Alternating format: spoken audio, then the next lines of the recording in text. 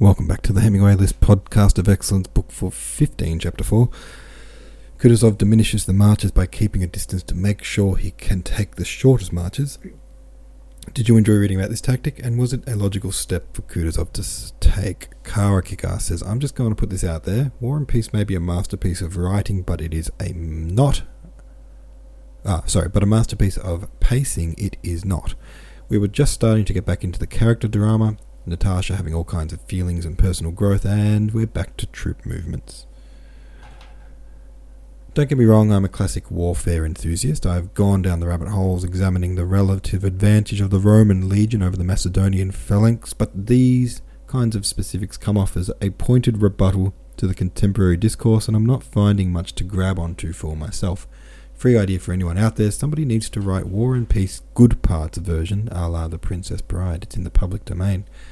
Good idea. FDLP once is in a slight twist, a hint of approval is cracking from Tolstoy in contrasting Kutuzov with the great man Napoleon.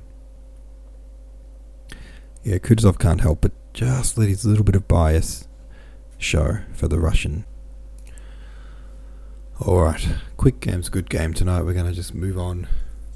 Read chapter 5, which goes like this. In 1812 and 1813, Kutuzov was openly accused of blundering.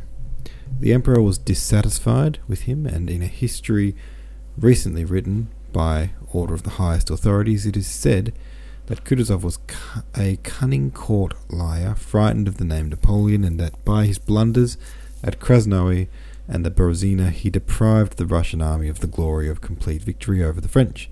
History of the year 1812, the character Kutuzov and reflections on the unsatisfactory result of the battles of Krasnoye by Bogdanovich. Such is the fate, not of great men, Grands Holmes, when the Russian mind does not acknowledge, but of those rare and always solitary individuals who, discerning the will of Providence, submit their personal will to it. The hatred and contempt of the crowd punish such men for discerning the higher laws. The Russian historians, strange and terrible to say, Napoleon, that most insignificant tool of history who never, anywhere, even in exile, showed human dignity, Napoleon is the object of adulation and enthusiasm. He is grand. But Kutuzov, the man who, from the beginning of the end of his activity in 1812, never once swerving by word or deed from Borodino to Vilna, presented an example exceptional in history of self-sacrifice and a present consciousness of the future importance of what was happening. Kutuzov seems to them something indefinite and pitiful, and when speaking of him and of the year 1812 they always seem a little ashamed. And yet it is difficult to imagine an historical character whose activity was so unswervingly direct to a single aim, and it would be difficult to imagine any aim more worthy or more consonant with the will of the whole people. Still more difficult would it be to find an instance in history of the aim of an historical personage being so completely accomplished as that to which all Kutuzov's efforts were directed in 1812. Kutuzov never talked of 40 centuries looking down from the pyramids, of the sacrifices he offered for the fatherland, or of what he intended to accomplish or had accomplished. In general, he said nothing about himself, adopted no pose, always appeared to be the simplest and most ordinary of men, and said the simplest and most ordinary things. He wrote letters to his daughters and to Madame de Stael, read novels, liked the society of pretty women, jested with generals, officers and soldiers, and never contradicted those who tried to prove anything to him. When Count Rostopchin at the Yaouza bridge galloped up to Kutuzov with personal reproaches for having caused the destruction of Moscow, and said how was it he promised not to abandon Moscow without a battle, Kutuzov replied, "And I shall not abandon Moscow without a battle," though Moscow was then already abandoned. When Arakcheev, coming to him from the emperor, said to Ermolov ought to be appointed chief of the artillery, Kutuzov replied, "Yes, I was just saying so myself," though a moment before he had said quite the contrary. What did it matter to him, who then alone amid a senseless crowd understood the whole tremendous significance of what was happening? What did it matter to him, whether Rostopchin attributed the calamities of Moscow to him or to himself. Still less could it matter to him who was appointed chief of the artillery.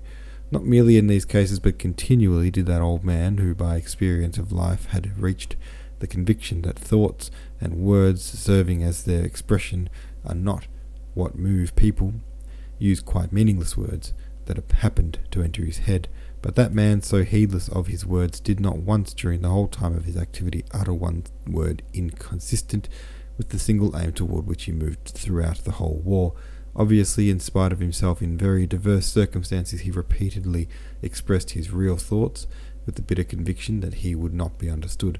Beginning with the Battle of Borodino, from which time his disagreement with those about him began, he alone said that the Battle of Borodino was a victory, and repeated this both verbally and in his dispatches and reports up to the time of his death. He alone said that the loss of Moscow is not the loss of Russia. In reply to Lauriston's proposal of peace, he said, "There can be no peace, for such is the people's will." He alone, during the retreat of the French, said that all our manoeuvres are useless, everything is being accomplished of itself better than we could desire, that the enemy must be offered a golden bridge, that neither the Tarotino, the Vyazma, nor the Krasnoe battles were necessary, that we must keep some force to reach the frontier with, and that he would not sacrifice a single Russian or for 10 Frenchmen.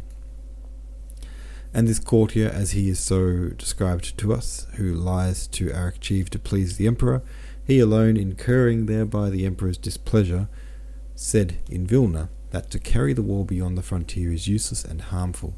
Nor do words alone prove that only he understood the meaning of the events. His actions, without the smallest deviation, were all directed to one and the same threefold end. 1. To brace all his strength for conflict with the French. 2. To defeat them, and 3. To drive them out of Russia, minimizing as far as possible the sufferings of our people and of our army. This procrastinator Kutuzov, whose motto was patience and time, this enemy of decisive action, gave battle at Borodino, investing the preparations for it with unparalleled solemnity. This Kutuzov, who before the Battle of Austerlitz began, said that it would be lost, he alone, in contradiction to everyone else, declared till his death that Borodino was a victory, despite the assurance of generals that the battle was lost, and despite the fact that for an army to have to retire after winning a battle was unprecedented. He alone, during the whole retreat, insisted that battles, which were useless then, should not be fought, and that a new war should not be begun, nor the frontiers of Russia crossed.